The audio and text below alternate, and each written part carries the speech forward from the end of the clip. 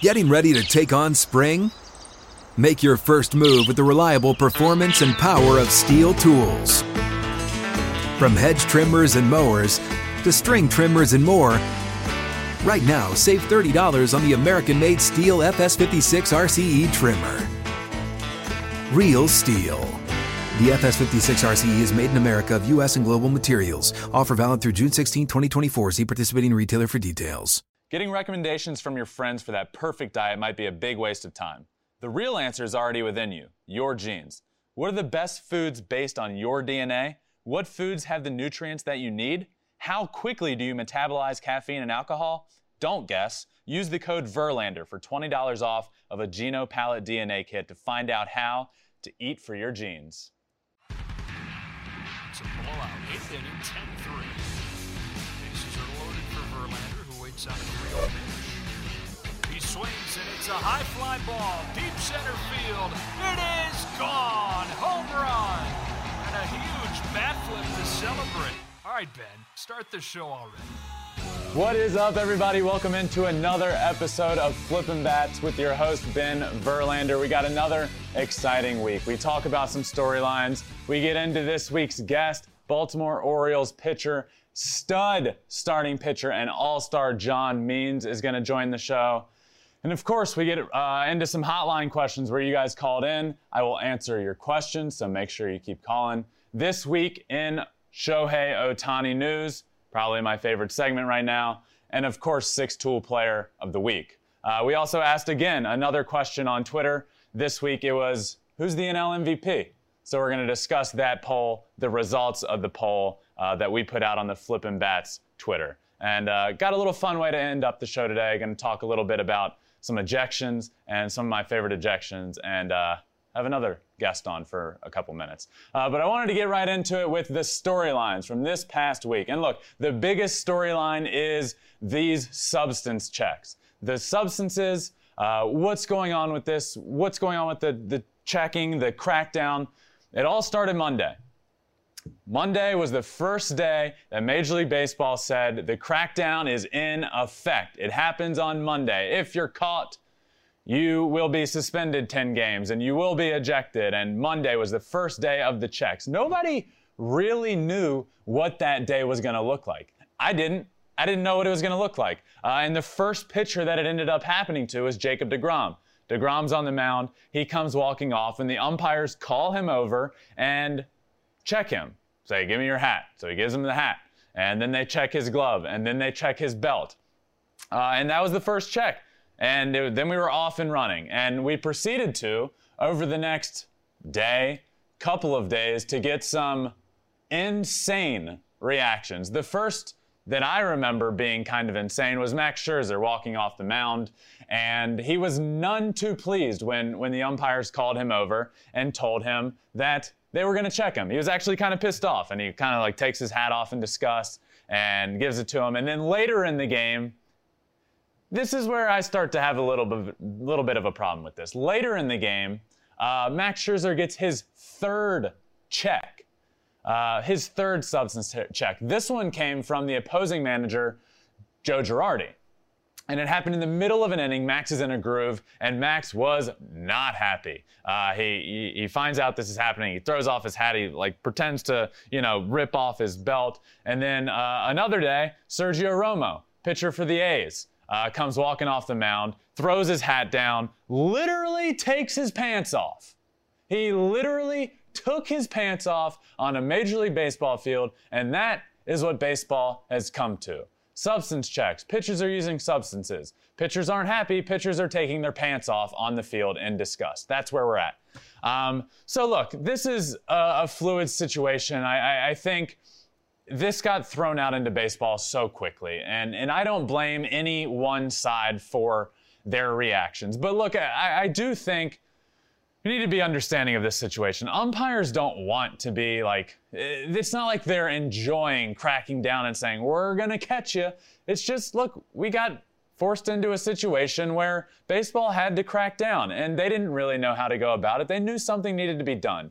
And I don't think this week that we just saw in Major League Baseball is going to be the answer, maybe even next week or the week after or next year. I think it's going to be an ever-evolving situation until we figure out the perfect scenario. And what I don't think is the perfect scenario is players pulling their pants down on the field. So I think baseball is going to look in the mirror and say, all right, we're probably going to have to alter this a little bit. Let's figure out the best way to go about this. Maybe we can get this done in the dugout.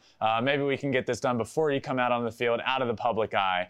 But all I know is this was the first week. We had quite the reactions. And Scherzer and Romo were certainly my favorite of those reactions because they kind of went a little above and beyond. But I do think this situation is going to have to change. But we also had our first ejection when it comes to these substance checks. You know, we went all week from Monday through Saturday with every pitcher getting checked as they walked off the field. Some of them even position players, by the way. There was a knuckleballer that was checked. There was also a position player that was checked. We went Monday through Saturday without an ejection. Then comes Sunday. Hector Santiago of the Seattle Mariners is coming off the field, gets checked, and the umpires are taking a little bit longer. I actually happen to be watching this game. Umpires are taking a little bit longer to check him. They're looking under the lids of this glove. They're looking everywhere.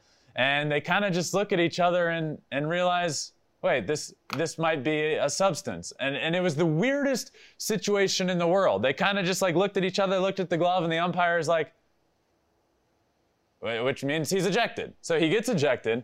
His glove gets handed over to an authenticator. The authenticator puts it in a bag that they said was hermetically sealed. It looked like a Glad trash bag. That's what it looks like to me. That's not sealed in any sort of way, but it gets sealed and shipped off to Major League Baseball, and they're gonna investigate this and check and see the substance and what it is. But look, Santiago got ejected from this game. Hector Santiago was ejected from this game and is now sitting out for 10 games. Here's my question, because Hector Santiago came out post-game and said, look, I don't have anything. And I don't want to, you know, people have said that all the time. I didn't do it. I don't believe him. I don't not believe him. What I know is it seems a little egregious to eject him and have him sit out for 10 games and have the Seattle Mariners be down a player before we even know the results of this check. And then let's say the substance check comes back clean and they say, yeah, you know, it was just something that was in the glove, like some part of the glove. Then what do we do? Okay, well, you were down a player for X amount of days and you were wrong there. So like I said before, I think this is going to be an ever-evolving situation.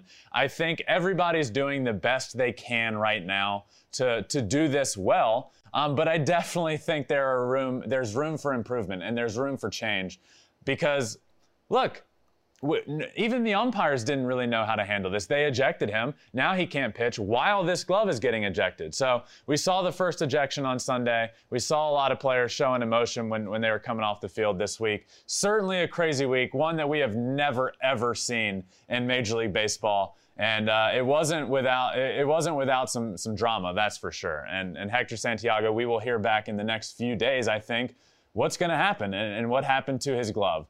So I look forward to next week and seeing how things evolve, but it was certainly a crazy week in Major League Baseball when it came to this crackdown on substances. But I wanted to get into it right away with this week's guest, an absolute stud, an all-star, a pitcher for the Baltimore Orioles, John Means. John, what is up, man? Thank you so much for joining me, man. Yeah, thanks for having me on. Of course, first and foremost, we normally get into trivia pretty quickly, but I wanted to ask you, how are you doing? I know you haven't pitched since the beginning of June, hopefully on the comeback trail. How's it going? It's going well. Got off the mound for the first time yesterday, so it felt good. Everything felt good, and hopefully can get back up soon. So you're down in Florida? Yeah, down in Sarasota, here at spring training facility. With the GCL kids and just trying to get back. The grind. All right, so normally right off the top, I'm going to hit you with some trivia. We got a leaderboard. At the top of it is Rhys Hoskins at 8 correct and Michael Fulmer also with 8 correct. So we got 60 seconds all about your career. All right, you ready to go? Okay, let's hear it. All right. Who was your first MLB strikeout against? Mitch Moreland.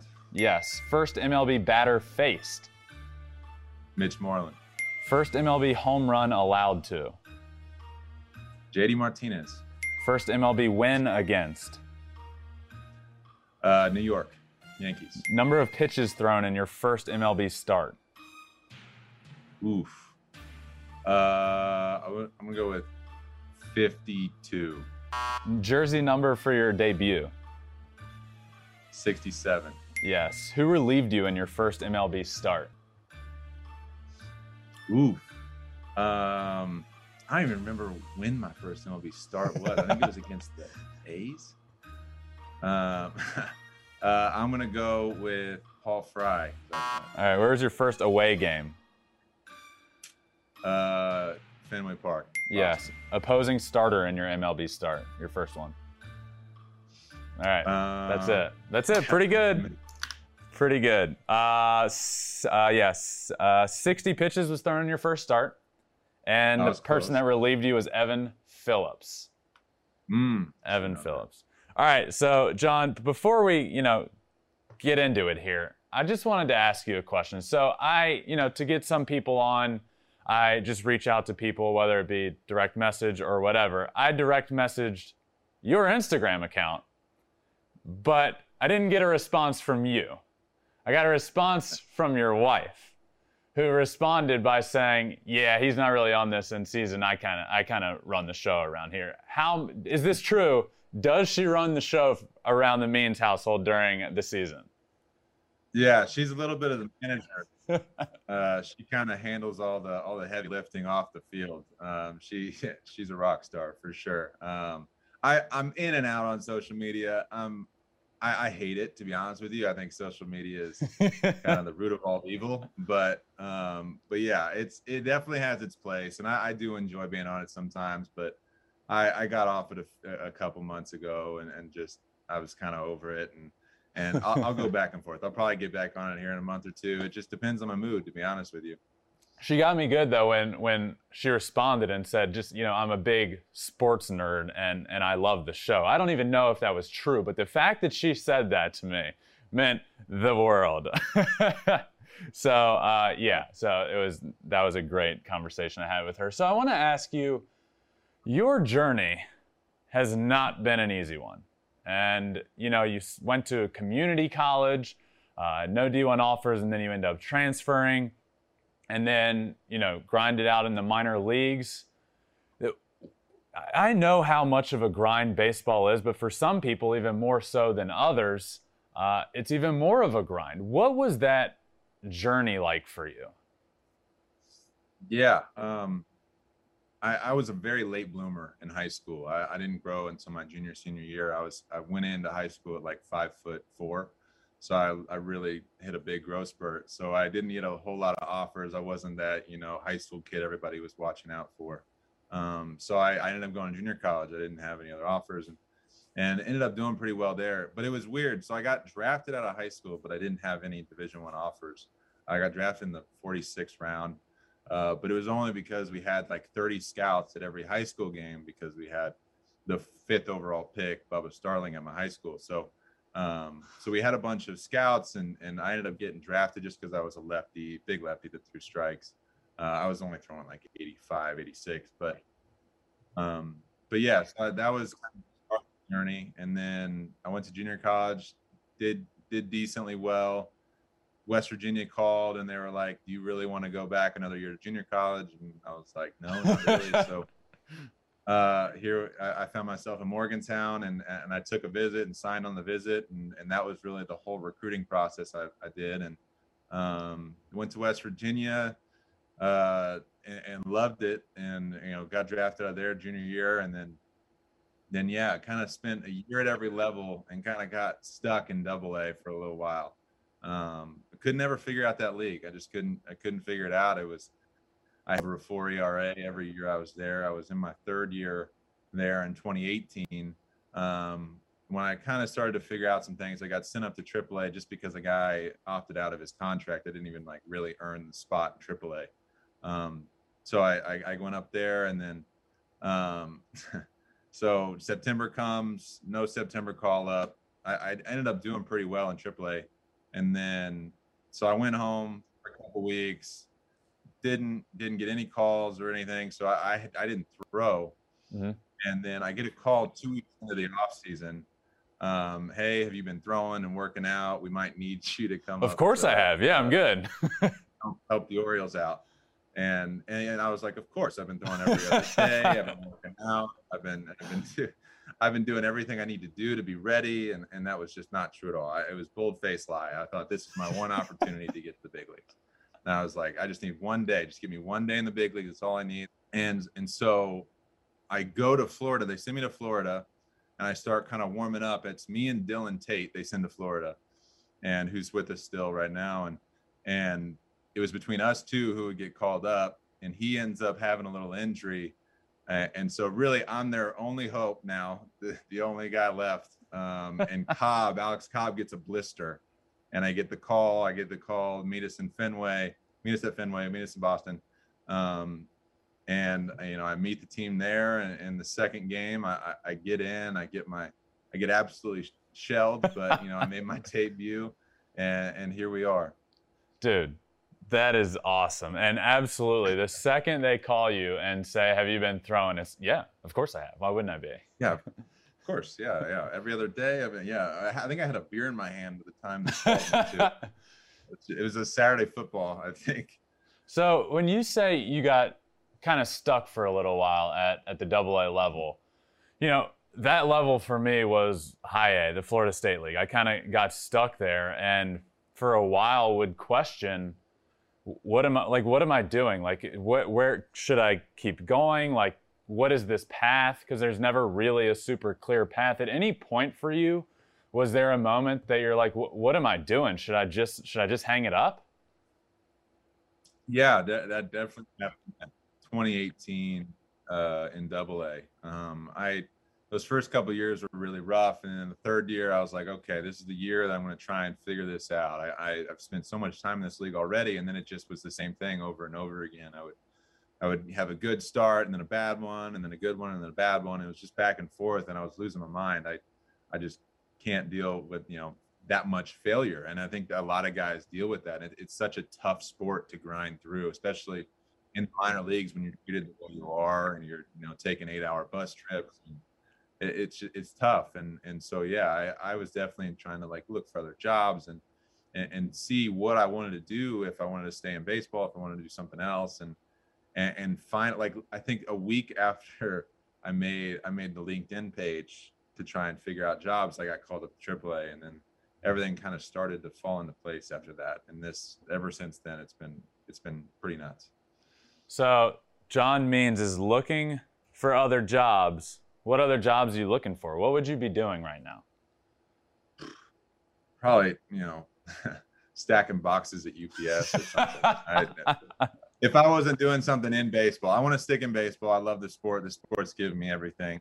And I just love it so much. And if I was doing anything else, it wouldn't be glamorous, probably.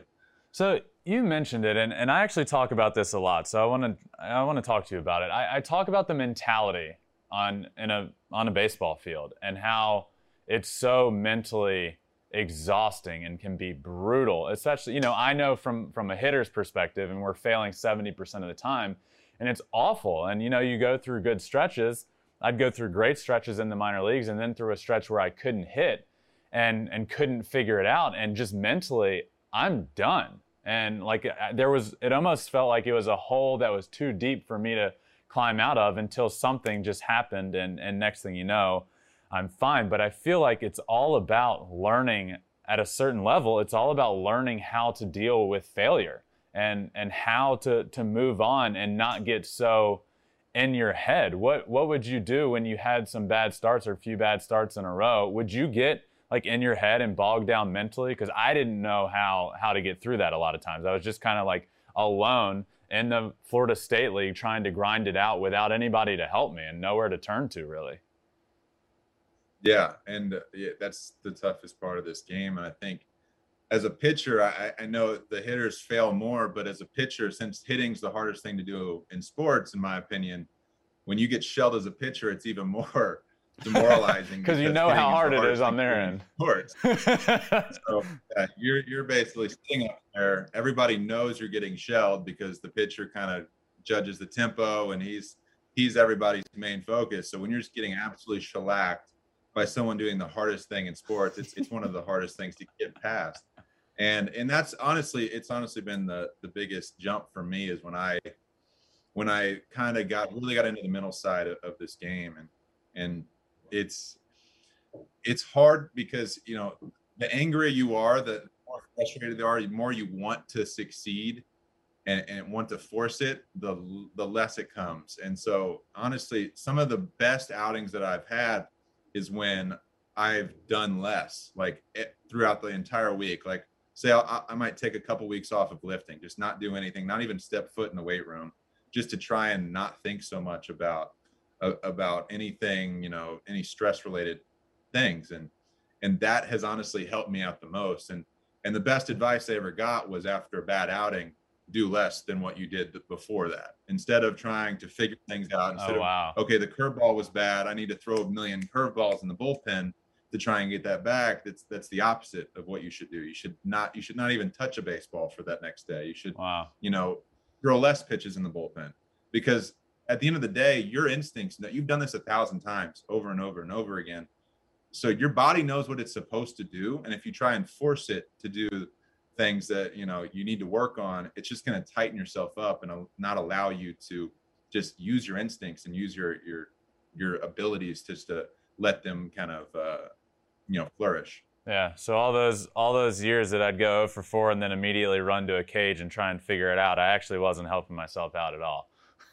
So I don't know from the hitting perspective, but the pitching side, it's tough. So you end up getting that call in September after you weren't expecting it. And you said, all I want to do is just get there. Give me a day there.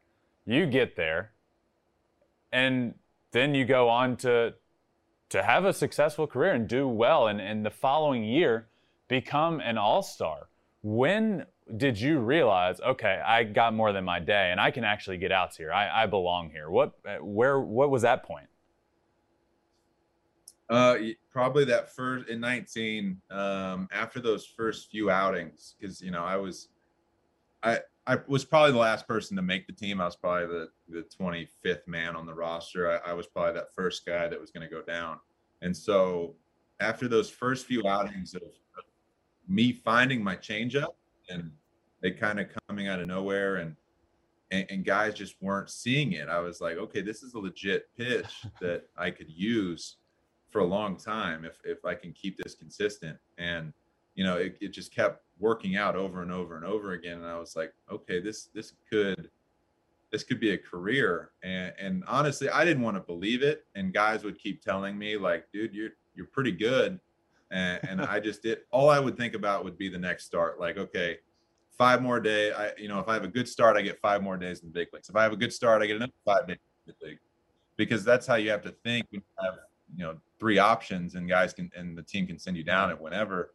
Is you're just trying to claw, like basically scratch and claw for those next 5 days as a starting pitcher. And that was the mentality I took literally until the All-Star game. I was just trying to stay there. I was just trying to do good enough to stay. And I guess ignorance is bliss at that point. So that's maybe the tactic I was taking. But yeah, sort of that after that first half of 2019. That's an interesting point, because one of my best friends has been a fringe big league guy, and it's no surprise, it's no secret. In the minor leagues, it's not glamorous. You're not making money that can provide for your future. And he would get up and kind of say the same thing, but as a hitter perspective, he would just say, look, I just need to make it a few more days, because you can make in the big leagues in 2 days what you can make in a full season in the minor leagues. So it's interesting for you from your mindset, look, I just need to make it 5 more days, 5 more days, 5 more days. And the next thing you know, you're an all-star. And then it's like, oh, wait, I think I might be good on the next 5 days. So yeah. You then end up making that 2019 All-Star game, and you didn't pitch in it, but you were there. What was that experience like? What was your favorite part from the 2019 All-Star game? The coolest part was just seeing how open everybody was at the game and on at least, the AL side that I was on, is there was so much conversation going around the clubhouse of different tactics. And I'm just sitting there watching guys at the top of their game try to get better. And it just blows my mind that these guys, they just keep having these conversations over and over again. And I think that was the coolest part, is just being able to, like, I had a conversation with CC Sabathia at the All-Star game at lunch. And he was telling me about how, the difference between a rebuilding team and a winning team, because I was on a rebuilding team. And so, he was with, the Indians with a rebuilding team, and then went to the Yankees with, needing to win every day. And just the difference between that. And then Hunter Pence and I had a conversation for a long time, and that guy, talk about mentality. I mean, that guy's basically got his mentality locked down. And it was cool to see that side of it, because looking from the outside in, you just think guys are a bunch of, egomaniacs that just, prima donnas that have been in the big leagues forever, that, are at the top of their game. And it's really like a bunch of guys just trying to grind to get better and grind to stay at the top of the game.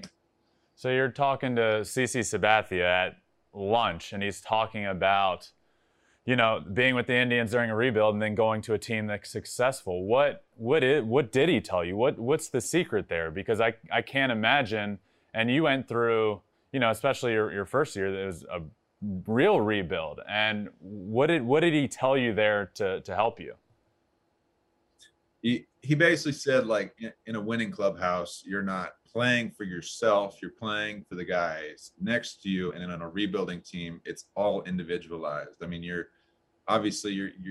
the organization isn't planning on winning, so guys just really play for themselves to try to keep themselves in the league. You have a lot of guys that are making a name for themselves or holding on to their careers. Like, there's no in between. Yeah. And in a winning clubhouse, it's okay, the starter, as long as you can make it through 7 innings to save the bullpen, because you might not have your best stuff that night, but 4 runs in 7 innings might save the game. Like, you have to grind your way out instead of, like, just trying to strike everybody out and get your stats up. It's more, fill up the zone. I don't have my stuff. And then the bullpen comes in and saves you. And it's getting the guy over. It's playing to win the game instead of playing for individual stats, which it's hard not to. It sounds selfish on a rebuilding team, but when you, like I said, when you have those guys on there that are either making a name for themselves or holding on to careers, like, you are essentially paying for individual stats. And it's tough. It's a tough way to play. Like, you're obviously trying to win the game, but there's a lot more room to play for other people on winning clubhouses. Yeah, that's kind of like, and I never got to the big leagues. I never got anywhere close to where you are, but that it almost sounds like on a rebuilding team, it's sort of like the transition from playing college ball, where it's all about winning as a team and being a family, and all it matters is winning and losing as a team, to the second you step on a pro baseball field. Look, as much as they tell you, we want you in the minor leagues to win, that's not true. It's all about you. It's all about doing the best you can in right place at the right time and moving up and putting the stats on paper that can push you to where you want to be. And it really does become a business. And that's what it sounds like it can be even on a rebuilding team. So this year, you threw a no-hitter, and I was locked in from about the 3rd inning on, actually.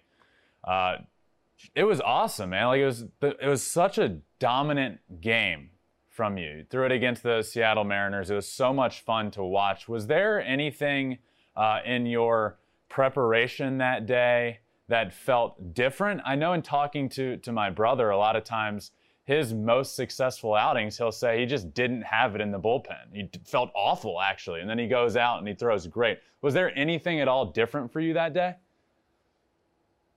Yeah, it was similar to that.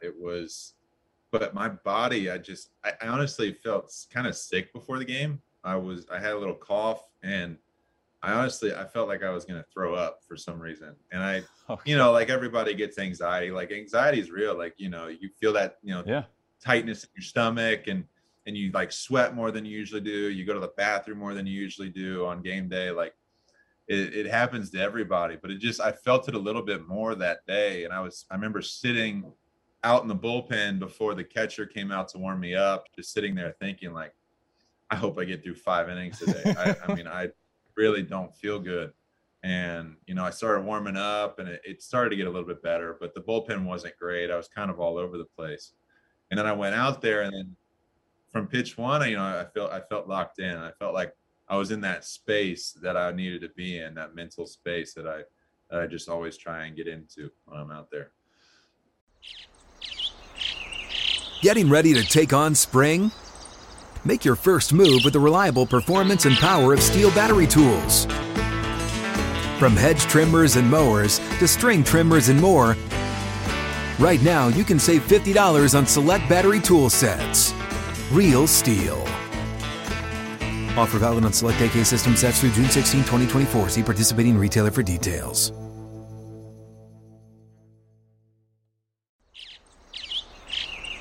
Getting ready to take on spring? Make your first move with the reliable performance and power of Steel tools. From hedge trimmers and mowers to string trimmers and more, right now you can save $20 on the Steel MS-162 or MS-170 chainsaw. Real Steel. Offer valid through June 30th, 2024. See participating retailer for details. Getting ready to take on spring? Make your first move with the reliable performance and power of Steel tools. From hedge trimmers and mowers to string trimmers and more, right now save $30 on the American-made Steel FS56 RCE trimmer. Real Steel. The FS56 RCE is made in America of U.S. and global materials. Offer valid through June 16, 2024. See participating retailer for details. You mentioned how you felt before the game and anxiety, and once you get into the game, once you throw the first pitch, it kind of all goes away. Does it come back in a no-hitter when later in the game, once you get to that 7th, 8th, 9th inning? Does that anxiety that do you have to amp yourself down a little bit? I honestly didn't feel it that game. Sometimes it does happen that way, but for some reason that game, I felt calm the whole game. I was loose. I was talking to people. I wasn't trying to, keep in my zone. I wasn't trying to sit there and look at the floor the whole time. I was trying to, talk to as many people as I could, stay loose. And I really was. I was out there, and I didn't care if I lost it. I really didn't. I was out there just trying to get ahead every pitch and trying to put guys away. I was trying to keep it as simple as possible. And, I didn't really feel that anxiety. During the 9th, I did get a little bit of like the Jello legs out there warming up a little bit. I started to lose some feeling, but, that was just in warm-ups. Then once I started throwing real pitches, I felt a lot better. I will say, I saw a fist pump from you in the 8th, and you're not typically like a big fist pump guy, so there was something there. Yeah, that was way outside my comfort zone, the fist pump. I couldn't believe I did that. That was such a reaction. It was a 3-2 changeup. That was a ball, too, that he swung at. And I think the fact that he swung at a ball, I was just pumped at.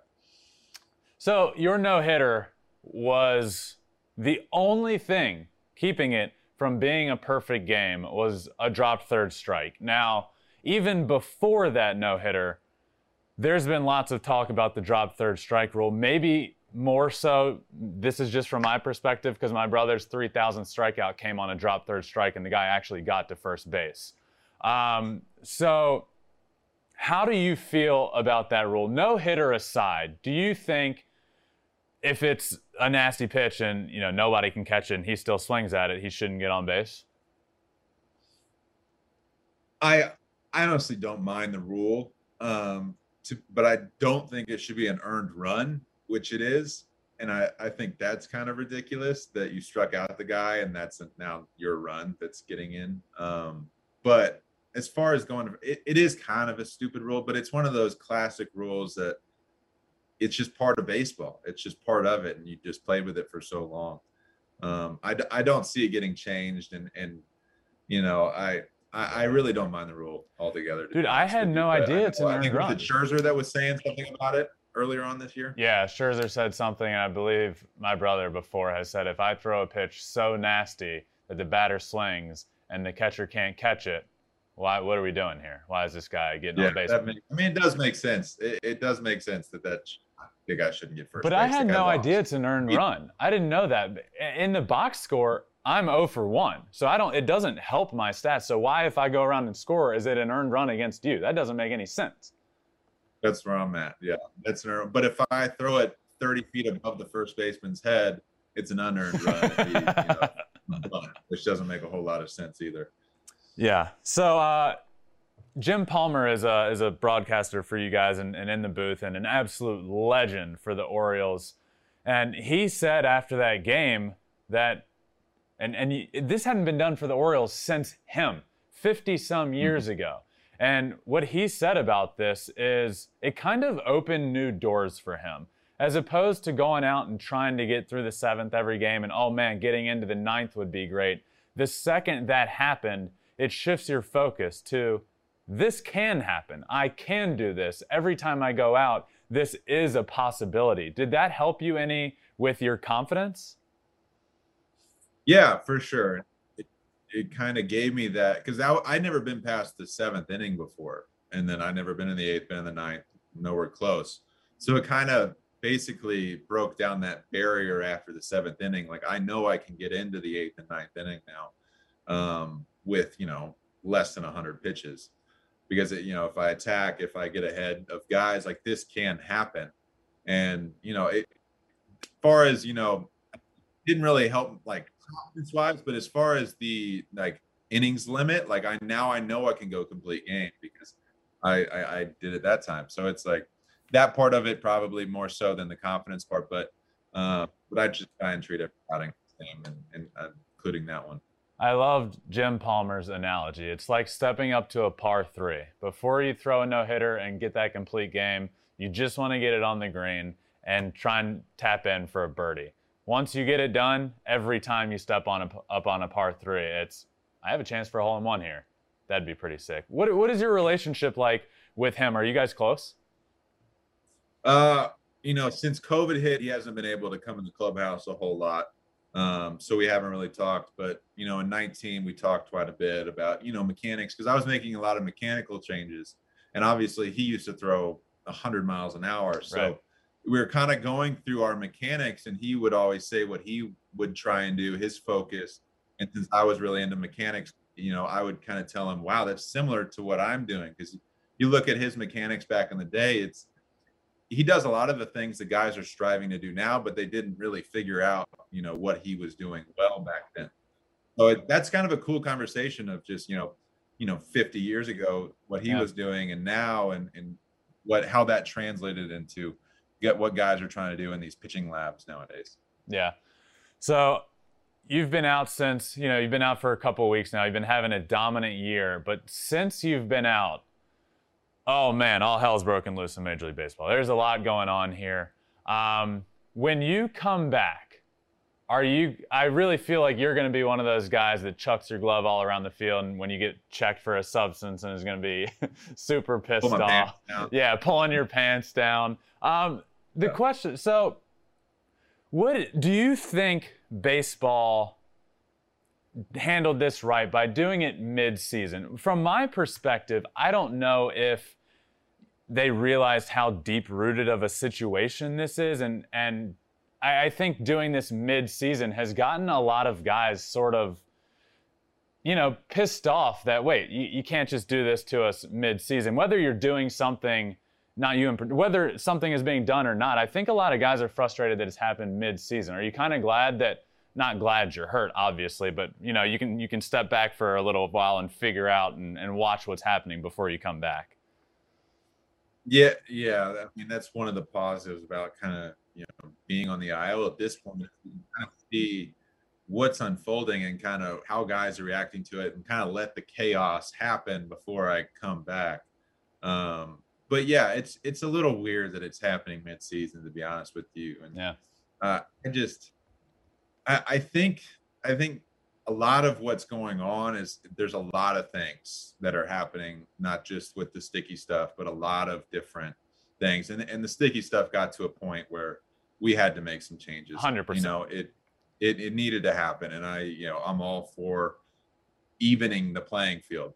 I'm all for it. But there's a lot of things at play here that is causing the hitter's average to go down. And one of them being them changing the balls back to what they used to be from 2019. And another thing is analytics helps pitchers a lot more than it helps hitters. Yeah. I mean, you go to a pitching lab, they basically have your motion down to where they can tell what it takes for your body to create 100 miles an hour. Like they basically have it now, and they're helping these kids in their development years now. That, it might be too late for me. I'm 28 to, throw 100 miles an hour. But for kids that are going to these labs, like, pitching is coming. Like it's going to run this league if we don't do something about it. Mm-hmm. And I think pitching has just gotten so much better for the last 5 to 10 years that guys coming up triple digits or touching triple. I was looking at the draft prospects, and every first rounder, it seems like, has touched triple digits, which is unheard of. Yeah. And it's just, pitching is coming. And I think and basically with analytics, they're handing us the answer key when it comes to heat maps. I mean, we know what hitters can't hit now, but as a hitter, your eyes aren't going to be able to keep up. You know what I mean? So there's a lot at play here as to why the averages are going down. And I think that's why moving the mound back and moving the fences in, and it's because they kind of see this writing on the wall. But I don't think it's just sticky stuff. I think there's a lot at play as to why pitchers are starting to dominate this league. Yeah, and there's analytics on both sides. But I was having this conversation before, and as a hitter, I can have all the analytics and I can know what you do well and what you don't do well. But I can't make you throw what you don't do well. As a pitcher, you can look at me and say, okay, so-and-so's cold here. Ben Verlander's cold in the entire zone. I can literally pitch him anywhere. But that's my point, is you can find one weakness and exploit it. And a batter can't make you throw your weakness. So I think you're right there with the analytics really benefiting pitchers more. But where do we go, John? Like, what do we do? As you said it, pitchers are getting so dominant. I mean, this Hunter Green guy is coming up throwing 103, 104 miles an hour. And there's not but so much pitchers or hitters can do about this. What do we do as a league? Because I think everyone sees the writing on the wall. What is the answer here? Yeah, I mean, I was okay with the balls in 2019, even though they were golf balls. That's fine with me. I think that might help a little bit. But I honestly don't really have an answer for you. I don't love the move the mound back, that whole deal. I don't think that's the answer. But it's going to be pretty tough to figure out something that, is fair, that helps both sides. I think, making the ball a little harder and making it travel a little farther does help. And that's why I'm so confused as to why they changed the balls back in the first place.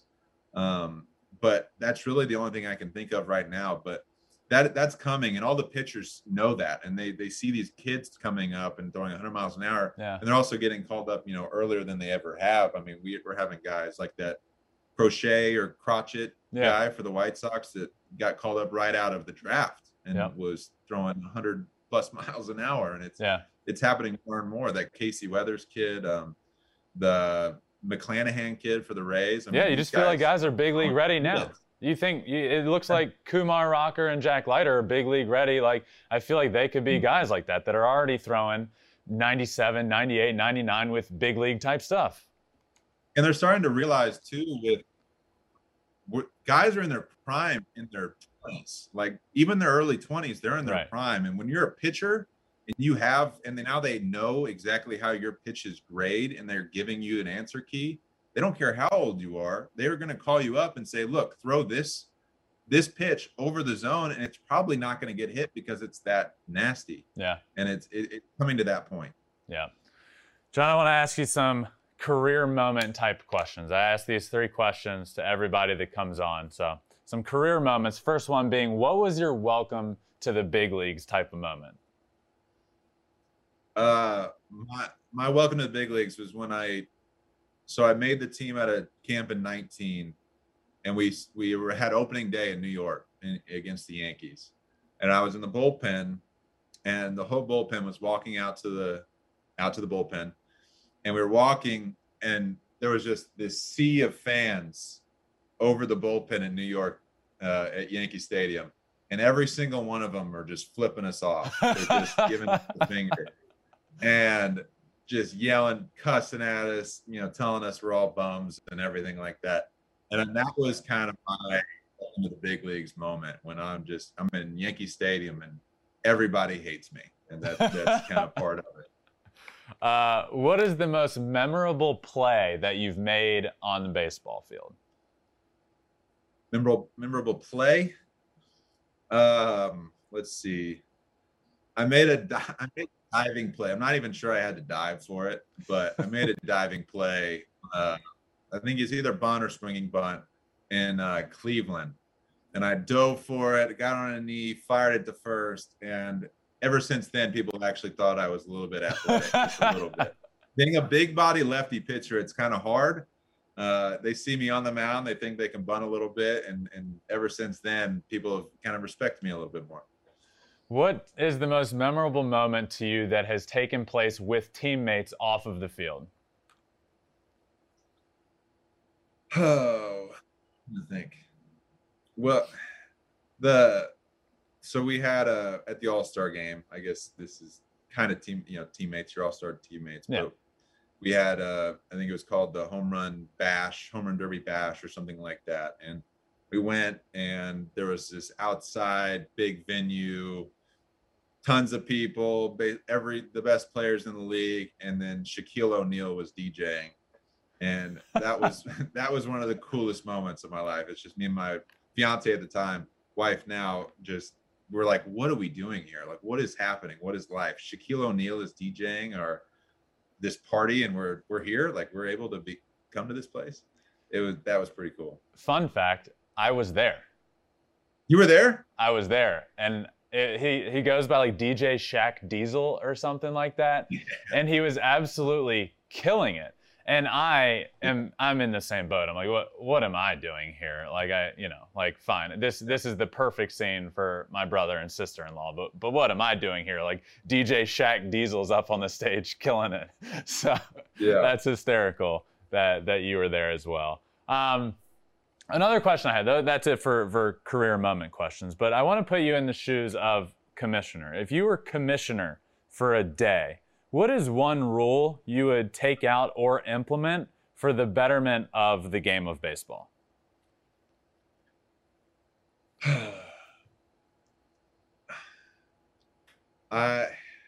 It's kind of tough. Let me see. There's a lot of things I would change, so I'm trying to think of one. Oh, okay. But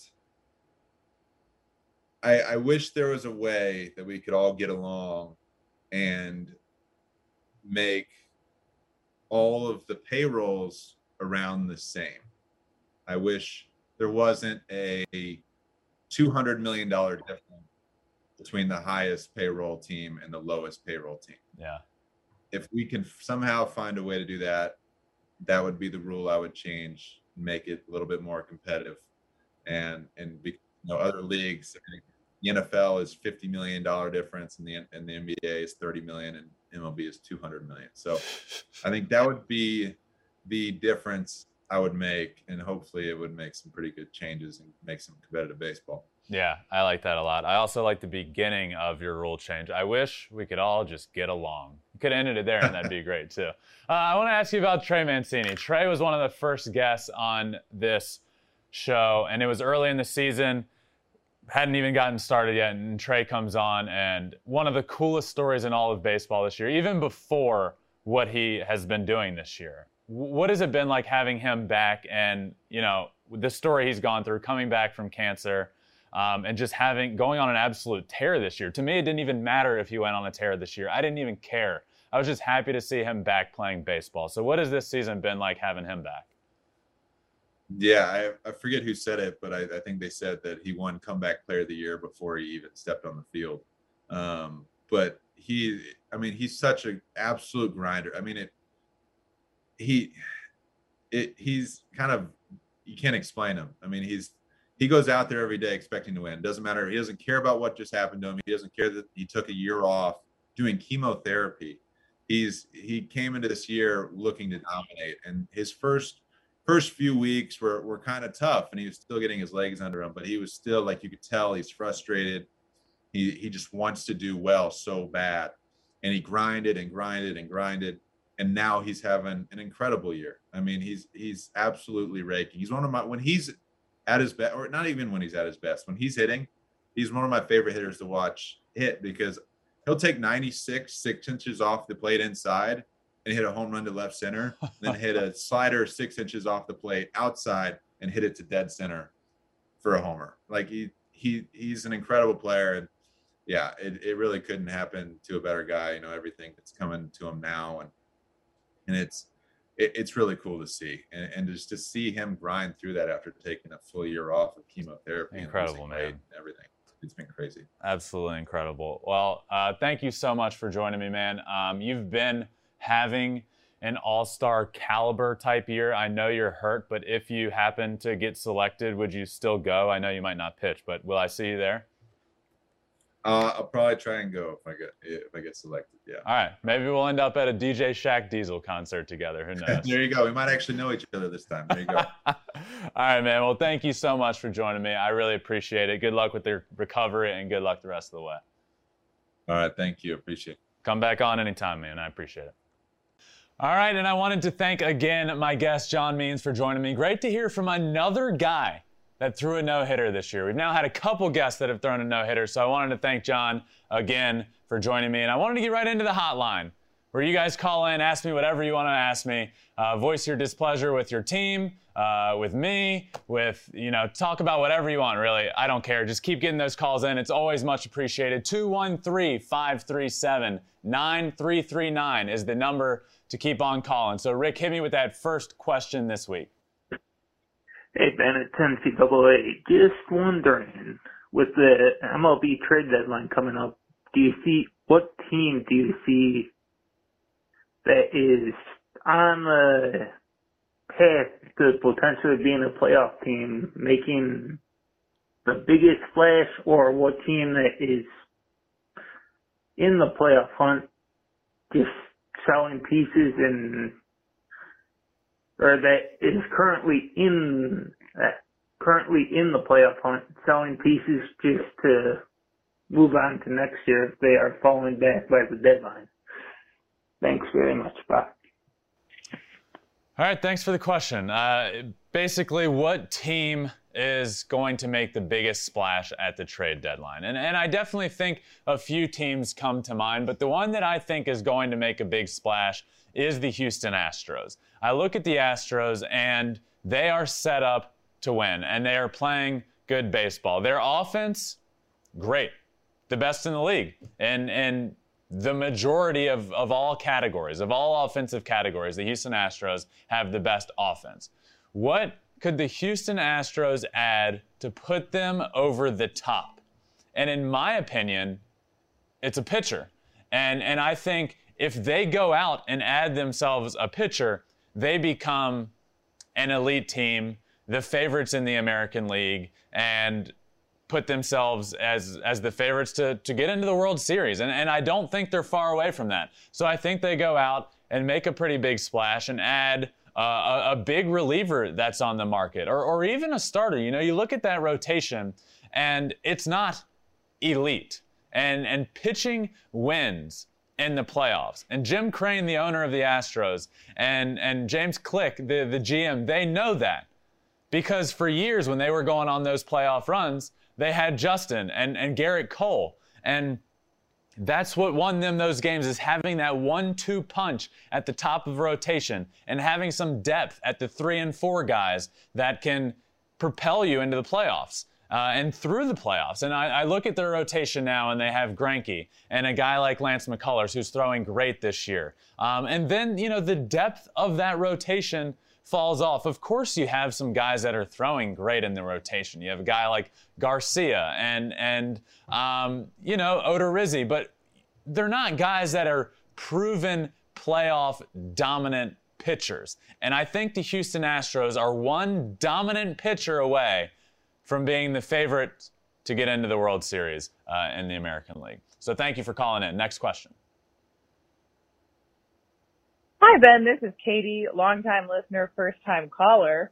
My question is, with the Red Sox sweeping the Yankees for a second time this weekend, what would be your expectations for Chris Sale, and what role would you want him to play with this first-place team if you were Alex Cora?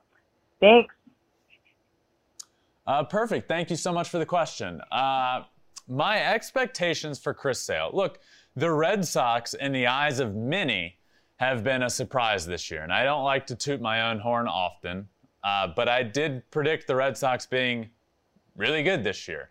And that's exactly what they are. They find themselves currently in first place in the AL East, but back and forth with the Rays, a half game here and there. They're really good. And I think Chris Sale is the piece that they need. I think they're in a really good spot where they don't need to go out and add a ton of guys. I think they could, of course, use another pitcher. Everybody always can. There's never a team that's like, nah, we're fine. Everybody always goes out and adds at the deadline a piece if they're in contention. But I think the Red Sox are in a really good position where their offense is really good. Their pitching needs some help, and Chris Sale is going to be that help, in my opinion. Now, look, do I think he comes back as that Cy Young Chris Sale that everybody got to see?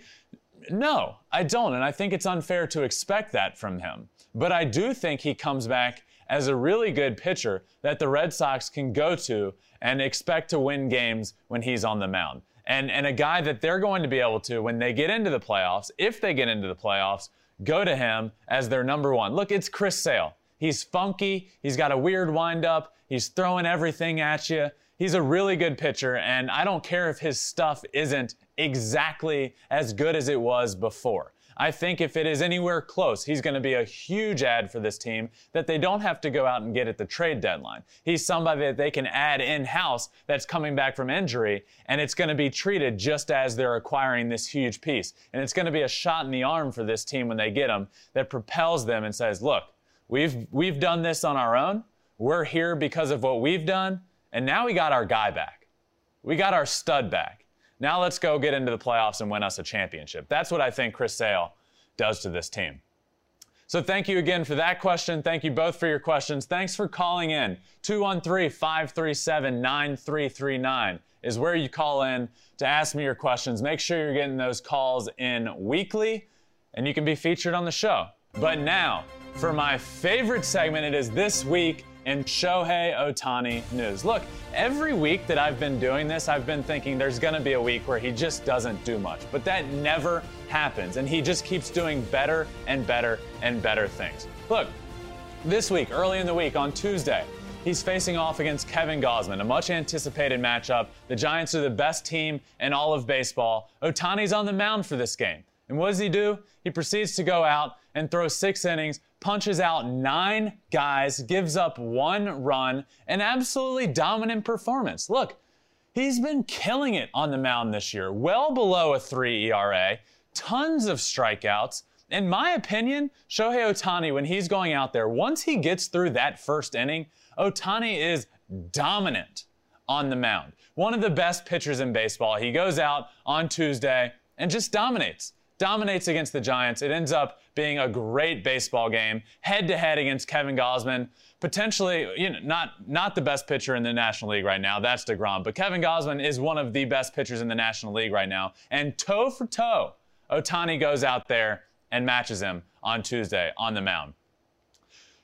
Then the week continues on, and what happens? The Los Angeles Angels travel to Tampa to take on the Rays. One thing about this stadium is, look, there's all these rings up there. Nobody really knows what these rings are. People hit the rings all the time. Rings A, B, and C. You know what nobody does? Nobody hits ring D. Ring D. I didn't even know there was a ring D because it's so far out there. Shohei Ohtani hits a home run that you cannot tell me went any less than 800 feet. I won't believe it. I cannot believe that. That home run went 800 feet, and it hit ring D, and it was an absolute blast to right field. And then he proceeds to go on the next day and hit another home run, a triple, and a double, all at the Trop. If you remember, Shohei Ohtani has hit for the cycle before at the Trop. Then again, he ends up a single away from the cycle. Who ends up a single away from the cycle? Nobody. Shohei Ohtani does. And then he hits his 25th home run. Look, Shohei Ohtani has 25 home runs. 25 home runs. I can't stress to you guys enough how special it is what we're watching, and I end up saying this weekly. But we are in the midst of watching the greatest season of all time. And I have no problem saying that. Of course, we've seen better seasons offensively. We've seen better seasons on the pitcher's mound. But what we have never seen is a season like this. The season we are watching is the most interesting, most impressive season that we have seen all time. Let me talk to you guys about some stats. I've said before that Ohtani's doing things for the first time since Babe Ruth 100 years ago. But now it's to the point where Ohtani is doing things better than what happened 100 years ago with Babe Ruth. Let me hit you guys with some stats. This is through 77 team games. Back in 1919, let me talk to you about Babe Ruth's stats. In 1919, through 77 team games, he had 316 plate appearances. He had a .315 average with 15 home runs and a slugging percentage of .619.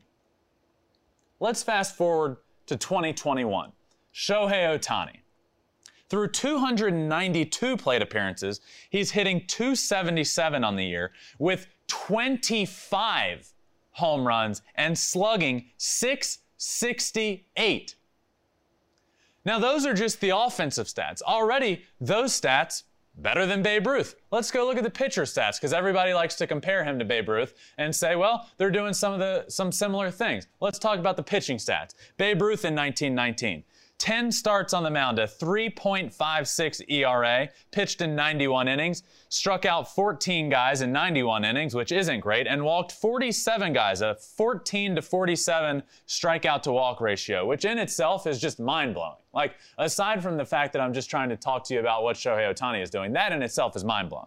But let's talk about Shohei Ohtani's stats. Through 11 starts, a 2.58 ERA, 59.1 innings. He has an 82 to 31 strikeout to walk ratio. 82 strikeouts in 59.1 innings. What this guy is doing, I know people like to compare this to Babe Ruth because it's kind of our only reference point, honestly, of a guy being as good, an all-star at both. But what Shohei Ohtani is doing is better than what Babe Ruth was doing over 100 years ago. So I know I talk about it weekly, and I always feel like every time I do this segment, can he continue to top himself? But he does. He continues to. He's having one of the most impressive seasons of all time in the history of this game, and I love to showcase that because it's special what we're watching right now. And another thing Ohtani did this week, obviously this week was the first week of the crackdown in Major League Baseball on substances. Ohtani got his substance check, and what did he do? He walked over to the umpires with a smile on his face, handed them his hat, did everything he asked, thanked them for doing it, and walked off the field. Why? Because that's Shohei Ohtani. That's just how he is. He's an extremely polite guy that's going to go out and perform better than anybody else on the baseball field. That's why I like Shohei Ohtani, and that's why I love having this segment, This Week in Shohei Ohtani News. What he's doing is he's being an all-star as a pitcher and an all-star as a hitter. And in a couple weeks, we'll get to watch him on a huge stage at the All-Star Game, and I can't wait. So that does it for This Week in Shohei Ohtani News. What I wanted to get into now is the Twitter poll that we have been asking you guys weekly on Twitter at FlippinBatsPod on Twitter. So make sure you're following. This week's question, who's the National League MVP? We gave you guys a couple of options in the graphic. Fernando Tatis Jr., Jacob deGrom, Ronald Acuna, Three great options. Really, there's no wrong answer. And of course, someone else. So let's take a look at the results of this poll and see what you guys voted for. And with 57.4% of the vote, you guys voted for Jacob deGrom as who is going to be this year's NL MVP. 29.5% of the vote went to Fernando Tatis Jr., and then a big drop-off. 7.1% said Ronald Acuna Jr., and 6.1% said someone else. What I like to do is quickly talk about that someone else. Who is it? I think it's Nick Castellanos. I think it's Jesse Winker. I think both of those guys are go-to options and some of the ones that have been getting some of the votes for that someone else. And neither of those guys are killing it. And if they continue on this path, certainly an argument for those guys. But I want to talk about this poll and the three guys that are on the poll. And Jacob deGrom clearly winning with 57.4% of the vote. Look, this one, wholeheartedly agree with. If we continue on this direction, there is no doubt in my mind Jacob deGrom is the National League MVP, and there is no doubt in my mind Jacob deGrom is going to go down as having the best season as a pitcher in history. There's no way around it. Jacob deGrom is currently on pace to have by far the best season in history as a pitcher. Look, he gave up 2 earned runs in his start this week, and his ERA went up to a 0.69. He is still well under a 1 ERA. So without a doubt in my mind, we got this poll right. But 29.5% also went to Fernando Tatis, who, look, is becoming the face of baseball, and you see it every time the Padres play in a nationally televised game. This guy just rises to the occasion, and that's part of this. That is part of being an MVP. And if it weren't for the season that Jacob deGrom is having, absolutely, Fernando Tatis is having that sort of year. He's absolutely killing it. And Ronald Acuna down there in Atlanta is close to on pace to go 40-40 this season and be the 5th player of all time to do it. And look, he's getting 7.1% of the vote. I think that just speaks volumes to the year that Jacob deGrom is having. And I totally wholeheartedly agree with the results of this poll. So who is the favorite? Who is the NL MVP? Jacob deGrom wins our Twitter poll this week. All right, and I wanted to get into this week's 6-Tool Player of the Week. This week's 6-Tool Player of the Week is the #1 prospect in baseball. His arrival has been waited for a long time. Even people that aren't Rays fans have been waiting for the arrival of Wander Franco. He has made it to the big leagues, and he made quite the splash in his debut. The very first game he plays in his big league debut, what does he proceed to do? Well, he hits an absolute laser double, but the biggest thing he did was a 3-run go-ahead blast in his big league debut, sending the Trop into an absolute frenzy. The Trop doesn't go into a frenzy. Let me put that out there. The Trop doesn't really get too crazy, but it did on that day. I haven't heard it like that since Evan Longoria's blast down the left field line a long time ago. But the place was going crazy. Everyone was pumped. I was pumped. People that weren't even Tampa Bay Rays fans were like, you know what? This is really, really cool. But look, that's not what makes somebody a 6-tool player, and I talk about this often. It's not only stat-based. What he did was awesome. It was his big league debut. To do that in his debut was insane. But what I like to talk about is the other things. And what Wander Franco did that next day is something that doesn't show up in the box score. He grounds out routinely to second base and hustles down the line and forces the Red Sox into an error and ends up getting on base and ends up scoring. And it's stuff like that that I like to showcase in this game.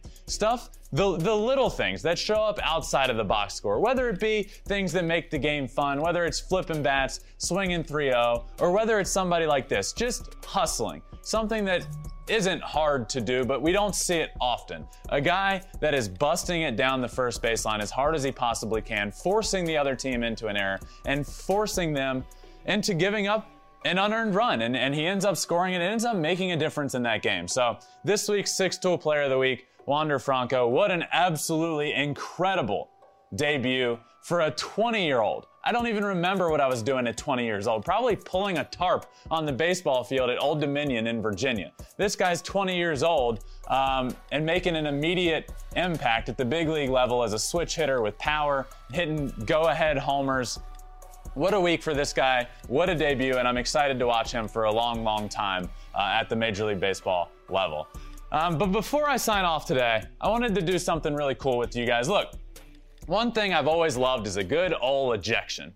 I love ejections. We got a couple good ones this week in Major League Baseball and in Minor League Baseball, but another one I wanted to talk about took place in the College World Series, and it was with Tennessee, and I don't know if a ton of you guys watched, but the ejection was awesome.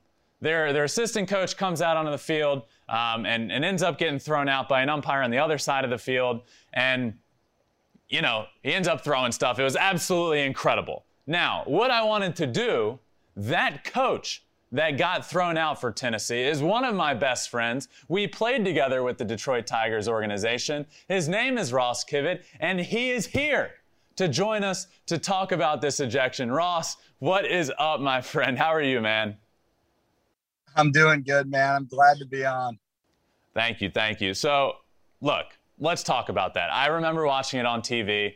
It was awesome. You got your piece in, but what happened? Walk me through from the beginning to you getting ejected and throwing stuff on the field. What exactly happened? It goes deeper than that. In 2013, on my Kansas State team, the super regional team, he threw out one of my roommates when he was a Big 12 umpire. So I had some choice words for him the next day to defend my teammate then, and he's held that vendetta, I guess, for 8 years. So then when the Tennessee Volunteers make it to Omaha for the first time in 16 years, he decides that I'm going to be short-lived in an elimination game against Texas. So basically what happened, if you want me to go through it quick, is I had slammed the rail after a 3-2 pitch that was clearly a ball, and I said a choice word at the pitcher because he had just walked the leadoff batter for the second straight inning after we tied the game 4-4. And I guess old boy was checking out the dugout and picked on an assistant that he had a vendetta against and threw me out from third base. Not only once, but he went back for a double fist pump and threw me out twice, basically. That's what. So you literally, now shoot me straight here, Ross. You just slam your fist on the dugout railing. This guy's lasered in from you from the opposite side of the field, and he throws you out. Yeah, to be fair, we had gotten a balls and strike warning as a dugout the inning before. However, he is obviously not paying attention in the inning to get after me about slamming the rail when I hadn't even said anything to the home plate umpire. Not that pitch, at least. If I was going to argue, I would argue the one before that and the one before that. Right. So you ended up getting tossed, and you got your money's worth, as you usually do. I've been a part of a few of your ejections. You get your money's worth, get tossed. So what exactly? It was tough to see from all the angles that I saw. I saw a few different angles of this. I saw a very up top view, and I could see stuff coming out on the field. I can only imagine that was you. And then I see an up close angle of exactly what you were saying. So take me through the moment you get ejected, you go back into the dugout. What happened in there? Well, hopefully my new employer isn't listening, but I obviously the binder throw tried to make it to home plate because I was hot. And after I had a few choice words, I finally got to the right umpire, because when I first walked out, I got the first base guy who had been giving me a little bit of a hard time the inning before about a balk call that wasn't called, but not that I was grinding on every umpire, but he didn't even look at me after he threw me out. He was already saying my number, which is crazy because I'm the first base coach then. So it's not like he had seen my number before. And I was sitting on the opposite side dugout. So it wasn't like my jersey was showing to him. So how did he know my jersey number? Well, Ben, back to the original statement of, I think the guy might hold a little bit of a grudge. So as soon as I got into I got the police escort up the hall in Omaha and into the dugout or into the clubhouse, I texted you. Yep. I mean, I texted you as soon as I saw it, and we were talking immediately, and I knew that I needed to get you on this show to talk about it. Ross, thank you, man. I'm actually so pumped for you. You just got the hitting coach job at Houston, so I'm pumped for you and pumped for you to be down there. And thank you so much for joining me. Much appreciated. And yeah, maybe if you get thrown out down in Houston, we'll have you back on again.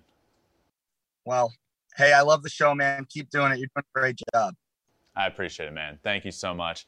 And, that got me to thinking, what are some of the best ejections of all time? I got to watch that. I love watching Ross get fired up on the field, and it got me to thinking of some of my favorite ejections. And a couple come to mind. Obviously, there's the one years ago. It was in the minor leagues with the Braves organization. The coach army crawling up to the back of the mound. He's doing the army crawl. He gets to the rosin bag. He bites the rosin bag like it's a grenade. He throws it over his head towards home plate, and it just lands perfectly right next to home plate, right near the umpire. That one will never be topped. The army crawl, the grenade toss. Legendary moment. And another one that took place at the big league level was Bobby Valentine, in my opinion. The injection itself was great, but he comes out of the game and ends up putting on this disguise. Now, Bobby Valentine's a very recognizable guy. He's also, at the time, the manager of the Mets. So it's not like he would be out of place if he showed up and you're not expecting him. Bobby Valentine gets ejected. He goes up into the clubhouse, comes back with a disguise. And it's not like a mask or something. It's just a fake mustache, a baseball hat, and a pair of sunglasses. And he comes back in the dugout and he just stands there like this. And people are like, wait, that's Bobby Valentine. What are you doing? You can't do this. So that's also one of my favorite ejections. I love baseball ejections, and I just wanted to talk about it. And what better guy to have on than somebody that just had a high-profile ejection in the College World Series, got thrown out as an assistant, and it got me to thinking about some of the best ejections in baseball. But that does it for this week's episode of Flippin' Bats. What an absolute blast. Thank you guys for joining me. Make sure you like and subscribe wherever you listen to your podcast, whether it's Apple Podcasts or Spotify or Google. Wherever you listen to your podcast, make sure you hit that subscribe button. It means a lot. And make sure you're following on socials. We always do something on social media, whether it be a poll question or, just make sure you're following Twitter, Instagram. The episode comes out via video on YouTube, so make sure you're checking that out. And I will see you guys next time on Flippin' Bats. It's a blowout. 8th inning, 10-3.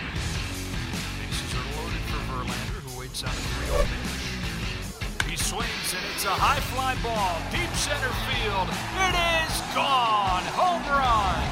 And a huge bat flip to celebrate.